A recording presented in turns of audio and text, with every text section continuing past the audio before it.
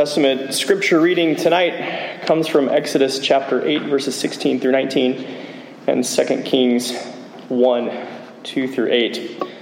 Then the Lord said to Moses, "Say to Aaron, stretch out your staff and strike the dust of the earth, so that it may become gnats in all the land of Egypt."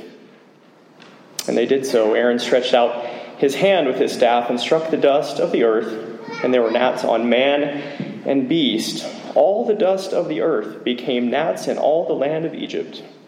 The magicians tried by their secret arts to produce gnats, but they could not. So there were gnats on man and beast. Then the magicians said to Pharaoh, "This is the finger of God." But Pharaoh's heart was hardened, and he would not listen to them as the Lord had said. After the death of Ahab, Moab rebelled against Israel. Now Ahaziah fell through the lattice in his upper chamber in Samaria and lay sick. So he sent messengers, telling them, "Go inquire of Baal-zebub, the god of Ekron, whether I shall recover from this sickness." But the angel of the Lord said to Elijah the Tishbite, "Arise, go up to meet the messengers of the king of Samaria, and say to them, Is it because there is no God in Israel that you are going to inquire of Baal-zebub, the god of Ekron? Now therefore, thus says the Lord, you shall not come down from the bed into which you have gone up, but you shall surely die." So Elijah went.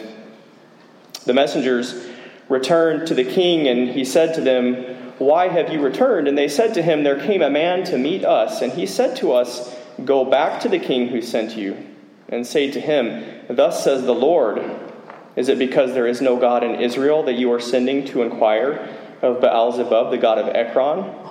Therefore you shall not come down from the bed into which you have gone up, but you shall surely die." He said to them, "What kind of man was he who came to meet you and told you these things?" They answered him, "He wore a garment of hair with a belt of leather about his waist." And he said, "It is Elijah the Tishbite." Let us pray. Grant to us, Lord, we pray, the spirit to think and do always those things that are right, that we, who cannot exist without you, may by you be enabled to live according to your will. Through Jesus Christ our Lord, who lives and reigns with you and the Holy Spirit, one God, forever and ever. Amen.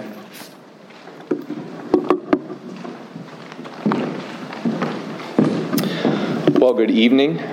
May the grace of the Lord Jesus Christ and the love of God and the fellowship of the Holy Spirit be with you all.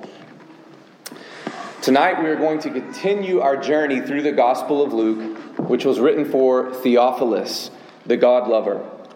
We've seen a major driving theme in Luke's Gospel up to this point is the idea that Jesus is the Son of God and he has come to inaugurate Jubilee.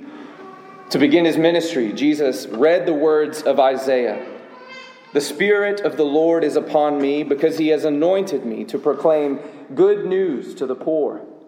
He has sent me to proclaim liberty to the captives and recovery of sight to the blind, to set at liberty those who are oppressed, and to proclaim the year of the Lord's favor." As you know, after reading this, Jesus proclaimed that he is the fulfillment of this great prophecy.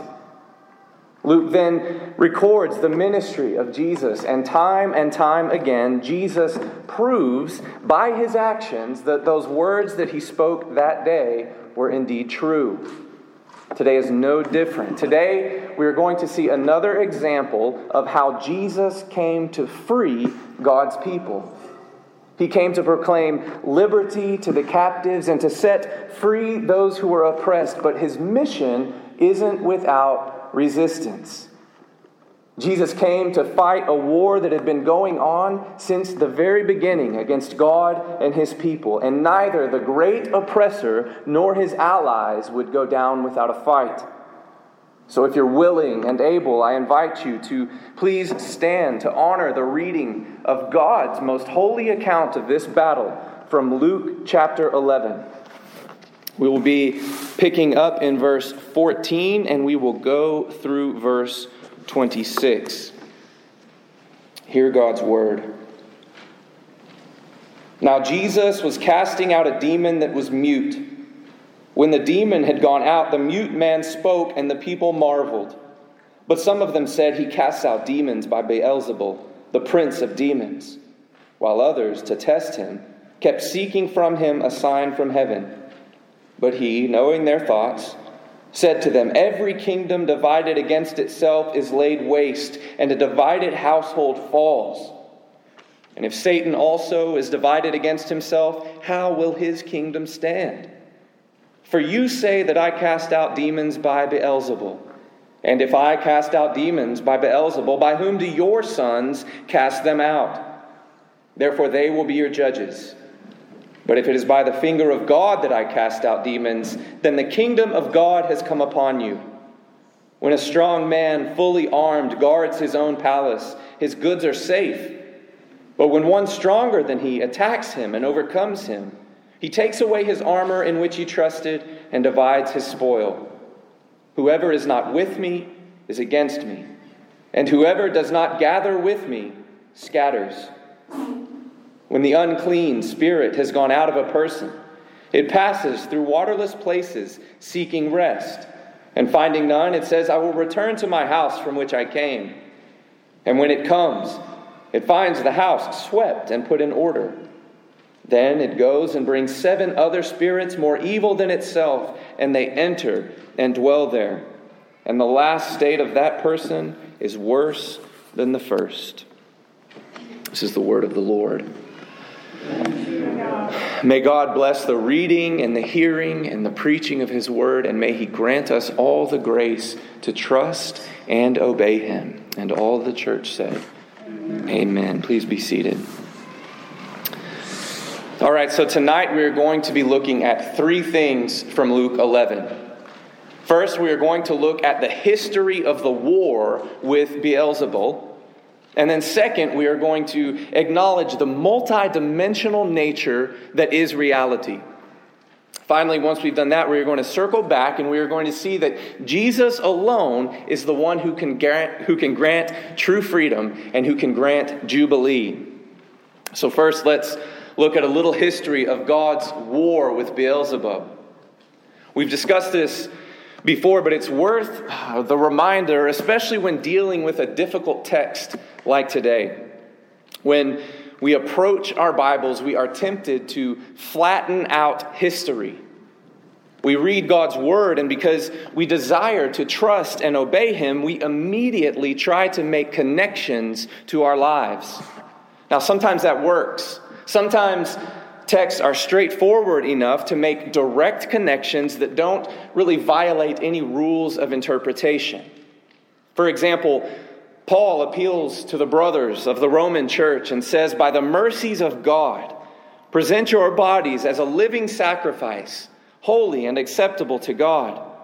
Do not be conformed to this world, but be transformed by the renewal of your mind. That's pretty straightforward. The Roman Christians were to obey that command, and so are we. But then there's other times where the connection isn't so simple. The connection isn't so straightforward. Sometimes we have to think a little bit more critically about the text that we're reading, and that's the case today. Some would have you read Luke chapter 11 and Jesus' battle with the demons, and they would want you to make it prescriptive, and they would want you to make it normative. If you're going to put that another way, some would read Luke 11 and they would say that should be the same kinds of things that we expect to be happening in our day-to-day lives or in our church experience. Now, we appreciate the brothers and sisters who have the desire to apply the Christian faith to their lives, but we have to point out that this is an irresponsible way to read a text. To read a text this way doesn't do justice to the author of the text, nor does it do justice to the great author of redemptive history that is recording it. If you remember, Luke himself told his hearers that he was writing a historical account. He was writing a narrative. He was telling a story. And this story is one that recounts one of the most unique moments in all of history. It's the culmination of the great war, God versus Satan. This war began with man versus Satan in the Garden of Eden. And in our scripture readings, we heard two more of the battles. In Exodus 8, Yahweh was at war with the gods of Egypt to liberate his people from slavery. After Pharaoh's magicians were unable to replicate the miracle of the gnats, and before God sent the plague of the flies, they told Pharaoh that the very finger of God was doing these things. God proved himself. He proved himself greater than the Lord of the flies. And yet after he delivered his people, what did they do? They warred among themselves. They were a kingdom divided. In 2 Kings 1, we read that one of the two kings named Ahaziah was injured in a fall. And so he tells his messengers to go to inquire of Beelzebul, the Lord of the flies. He tells them to go inquire of him rather than to listen to the messenger of the God of Israel. As punishment for this rebellion, God fires down judgment upon 2 captains of the kings and 100 of their soldiers. The third captain comes and he begs for mercy, and God spared him. But God didn't spare the wicked king who chose Beelzebul over God. So you see, there are old covenant battles between Yahweh and Beelzebub, which lead us into today's great battle. In the Old Testament, we only see Satan directly mentioned 3 times outside of the book of Job. But when we get to the New Testament, every single New Testament author mentions Satan. And 60 out of the 68 times the word demon is used, it is used in the Gospels. This flurry of demonic activity we see in the Gospels should stick out to God's people as a last-ditch desperation assault in response to the coming of Jesus into the world. This is not the normal experience for the Christian in their day-to-day life. This is a unique moment in all of history. Luke explains that demons had come in great numbers, sometimes thousands of them inhabiting one person. When these demons came, they were anything but gentle. They violently assaulted men and women and children. God's people were under assault, and Jesus had to be the one to come and set them free. And yet here they were. The great crowds. On the one hand, they were amazed at the work that Jesus was doing, but on the other, they were acting more like Pharaoh than his magicians, more like Israel's wicked ruler than the repentant captain, more like children of their father the devil than sons of God.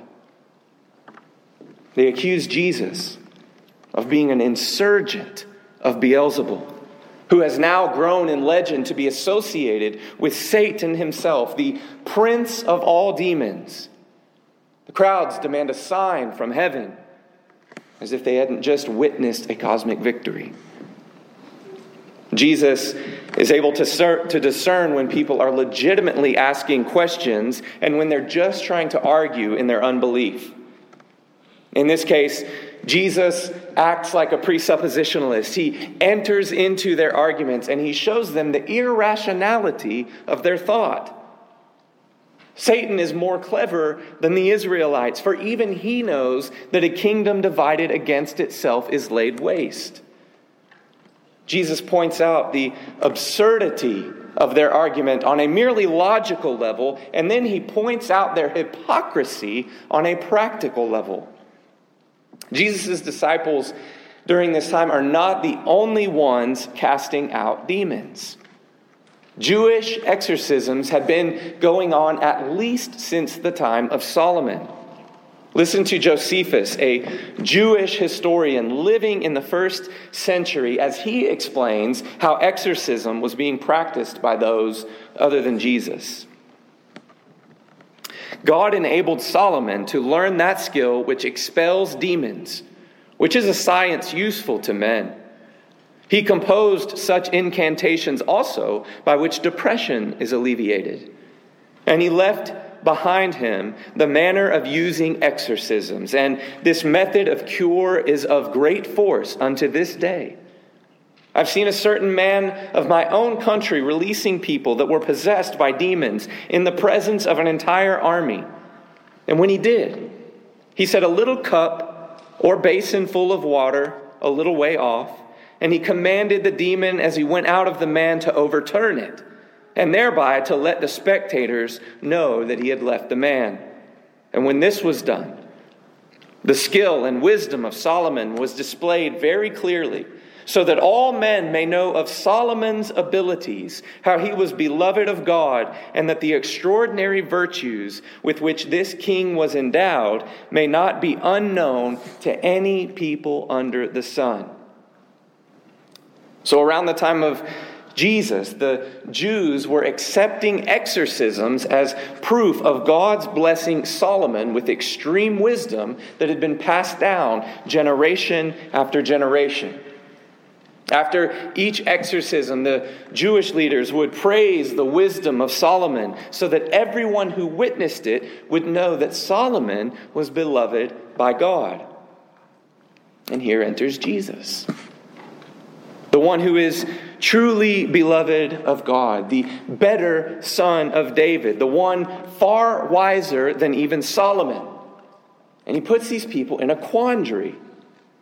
If the power to cast out demons could only come from Beelzebub, then where did their exorcists get their power? If their exorcists weren't using Beelzebub, then they had to at least admit that Jesus wasn't either. But our text today isn't just about an argument over where the power to do exorcisms come from.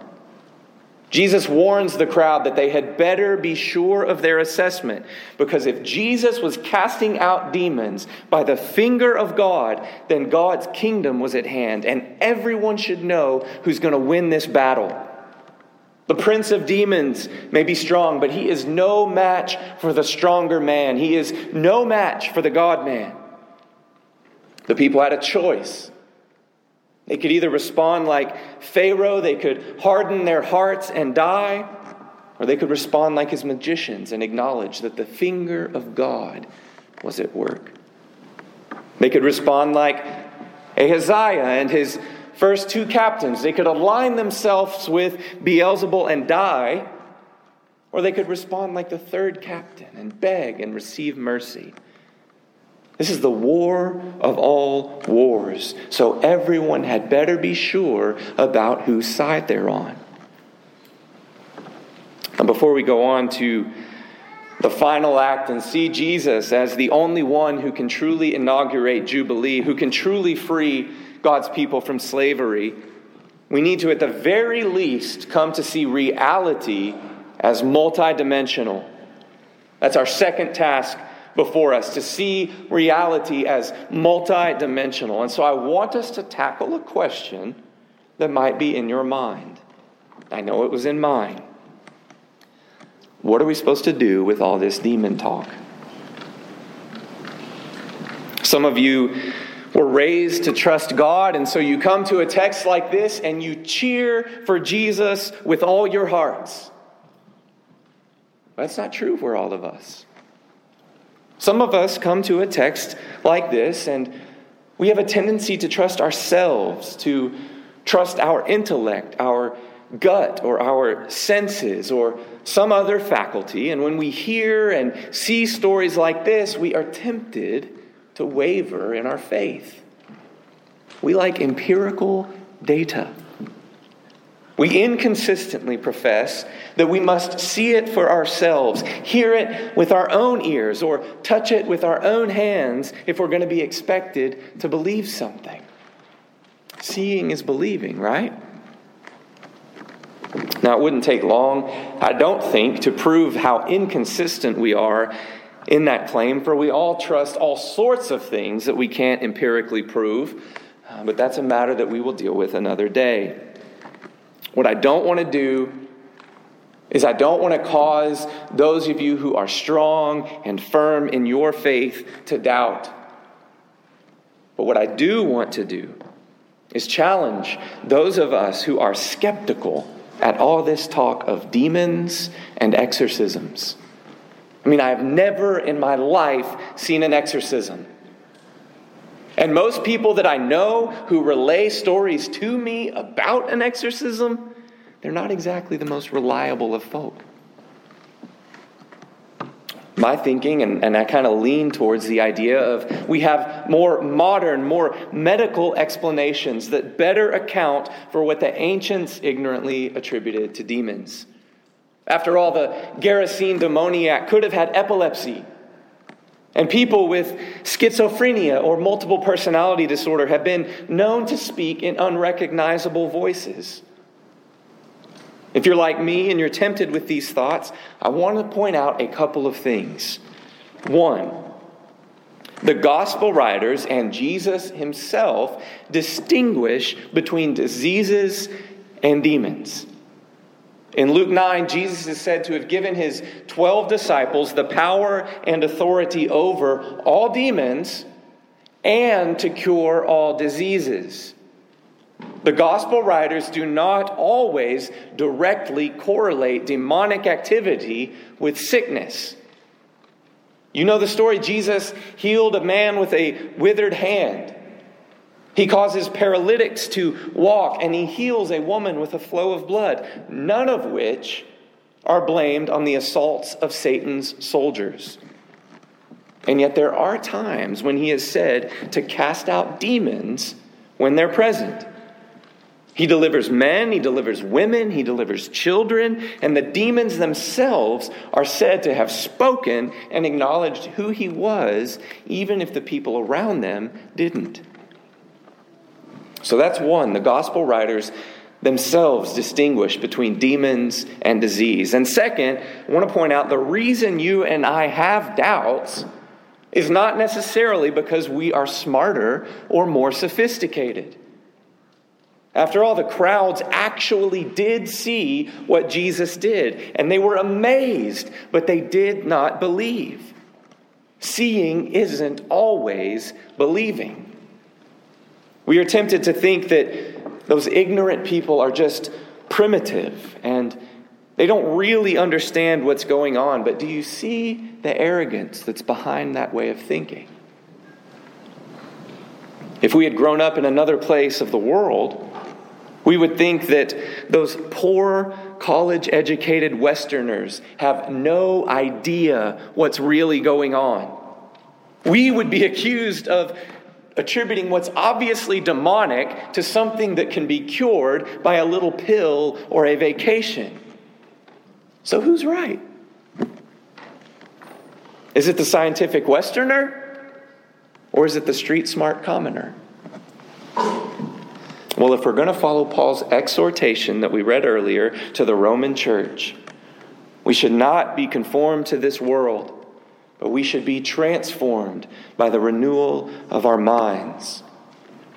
When in doubt, like good children, we are to trust our Father's word. Jesus himself acknowledges the reality of Satan and demons, and so should we. But even if that's a bridge too far, even if you're just not sure right now where you stand with all the demon talk, one thing that most people in most cultures can agree on is that whatever the case, reality is multidimensional and our problems are multidimensional. So your fear of failure is not just a chemical reaction that your body randomly produces when faced with a challenge that makes you uncomfortable. You've been formed. You've been molded by your experiences.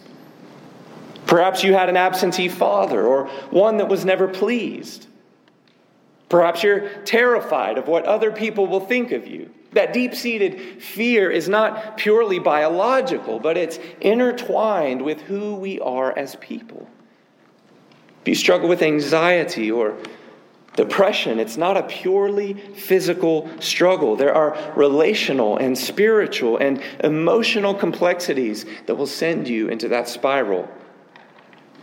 If you overeat for comfort or undereat to feign some semblance of control, if you go to social media to escape or boost your self-image, if you can't stop thinking about marriage or how you're the smartest person in your company, if you're too good or too busy for church life, too embarrassed or too proud to let your pastors pastor you, if you try to boss your sister around or get your brother in trouble, if you belittle your wife or you nag your husband, none of these can simply be brushed away as demonic oppression or lies of the devil, but nor can they simply be attributed to our sympathetic nervous system or the reptilian portions of our brain. All of these are countless cases of examples of the multidimensional nature of our being that cannot be attributed to solely spiritual or solely physical causes. Our natures are complex, and if nothing else, Jesus acknowledges this. In the book of Jeremiah, God declares impending disaster on his people because they don't even blush over their sin. God says that prophets are healing the spiritual wounds of his people lightly. They say things like, peace, peace, when there is no peace. Jesus acknowledges that there are ways to perform exorcisms that leave people in a worse condition than they were before. There are ways to heal someone's symptoms in such a way to leave them more susceptible to the deadly impact of disease. Michael Wilcock, a commentator, explains what's going on. He says, Luke will later quote his friend Paul as claiming that Paul's mission is to rescue men from the power of Satan to God.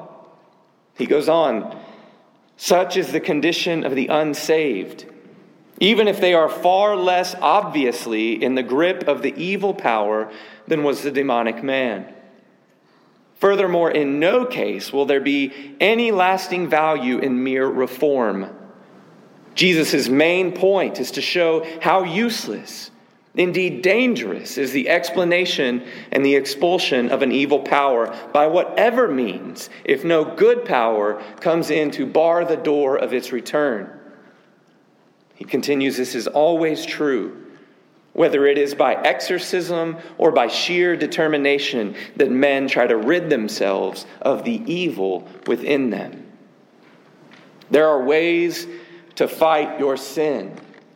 There are ways that can even appear to make you seem as if you have cleaned yourself up, or to use Jesus' words, to put your house in order, that will leave you in more danger than when you wrestled with that sin. Those of us that have been to a counselor or heard the 12 steps in AA or the 8 steps of Celebrate Recovery know that there are very good things that can help with struggles. Getting exercise is good for anxiety and depression. Having a goal weight is good for an anorexic, and a diet is good for a glutton. Covenant eyes is good for accountability in regard to lust, and a budget is good to curb erroneous spending. But those are Jewish exorcisms. They're fine for making things look like they are clean in order, but they are ultimately setting you up for a more dangerous fall later. More law, more rules, more rites, more rituals do not cut to the heart of the issue. John Owen, one of my all-time favorites, says, those who do not put sin to death do themselves and others great harm. They promote a form of godliness that has no power to eternal life. True mortification, putting sin to death, is by the Spirit. Any merely outward attempt to kill sin, taking vows, imposing strict rules on our bodies, adhering to religious duties, will fail. If God has not promised to work through these means, they are powerless. If we put confidence in our efforts, self-discipline, and promises, we sidestep the power of the gospel. If you replace depression and anxiety with a jagged little pill, but you don't deal with the multidimensional nature of your struggles, you will not really be delivered. If you find a great diet plan and you reach your goal weight, but you replace one form of control with another, you will not be truly delivered. If you get covenant eyes, but you don't change your view of God's image bearers, if you switch from obsessing over a person to a pet, if you just go through the motions of worship and you say the right things, if you switch your jealousy towards your brother or sister into parental people-pleasing, if you idolize your wife or let your husband indulge in his sin, you're in a potentially worse case than before because you have healed your sin lightly. You have seemingly put to death one sin when in reality you may have left yourself vulnerable to 7 others. Jesus' point that if you in your own power or your own program or your own pill try to put your own house in order, you will be in a more dangerous condition than before because you'll be under the false impression that you could be delivered by something or someone other than Jesus. And so what do? Well, brings us to our third and final point. You come to Jesus alone for your true freedom, for your true jubilee. And you let His Spirit drive out your demons. You let His Spirit fill you. You let His Spirit fill your life with His fruit. The good news isn't that Jesus has proven Himself strong enough to cast out 1 demon or 1,000 demons. He's trying to explain to the crowd that He's the only one stronger than the prince of demons. For those of you that find yourself struggling with that one pet sin over and over, only Jesus can deliver you. And for those of you who think you have your house in order, but you're empty and in danger of being invaded by the belief that you're strong enough on your own, the Spirit of Christ can fill your soul. After His baptism, the Holy Spirit came upon Jesus and sent Him out into the battlefield against the great giant. Jesus went head to head with Satan and He won the strongman competition. But He didn't just defeat Satan. He faced up against sin. He had a showdown with death itself, and Jesus emerged victorious. So that same Spirit, that same finger of God is here to fill all who trust that stronger man, the God-man, Jesus Christ. If you've been freed by this Jesus, then you are free indeed. You're free. Free to cry out to God in the darkness because He is with you in the valley of the shadow of death. You're free to feast. You're free to fast, both without guilt or shame. You're free to view all people as image bearers of God, loving them and wanting what's best for them. In Christ, you're free to be single, free to make mistakes at work, and free to forgive others. You're free to worship in spirit and truth, even when it's hard and busy.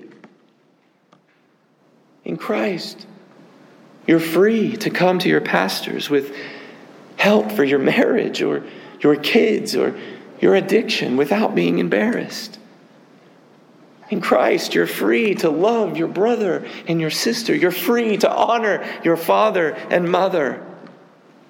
Christ frees you to do hard and holy things, even when other people aren't. Jesus came to set captives free.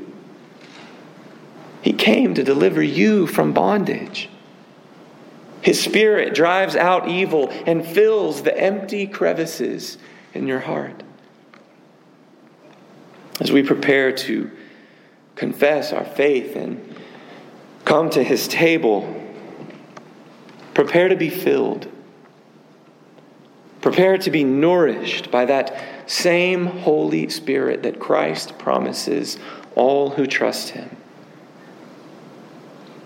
Let's prepare to rejoice.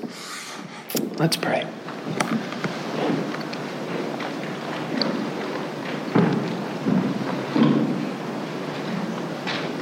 Oh God, we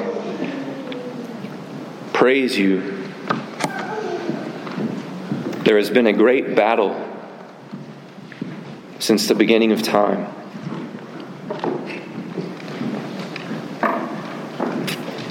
We are too weak. We are too sinful to think that we stand a chance against Satan, against sin, or against death. And so we rejoice that Christ came, that He came as the stronger man to fight our enemies on our behalf, to expel the soldiers of Satan from our lives, to expel sin from our hearts and our minds. We thank you that we can hide behind Him. We thank you that your Spirit is sent to indwell us, that no other spirit stands a chance against. We ask that you would fill us now with your presence, that your Spirit would come down and reign upon us, that we would be filled with the knowledge of the glory of Christ, and that we would be empowered to fight sin, put it to death. We must be killing sin or it will kill us.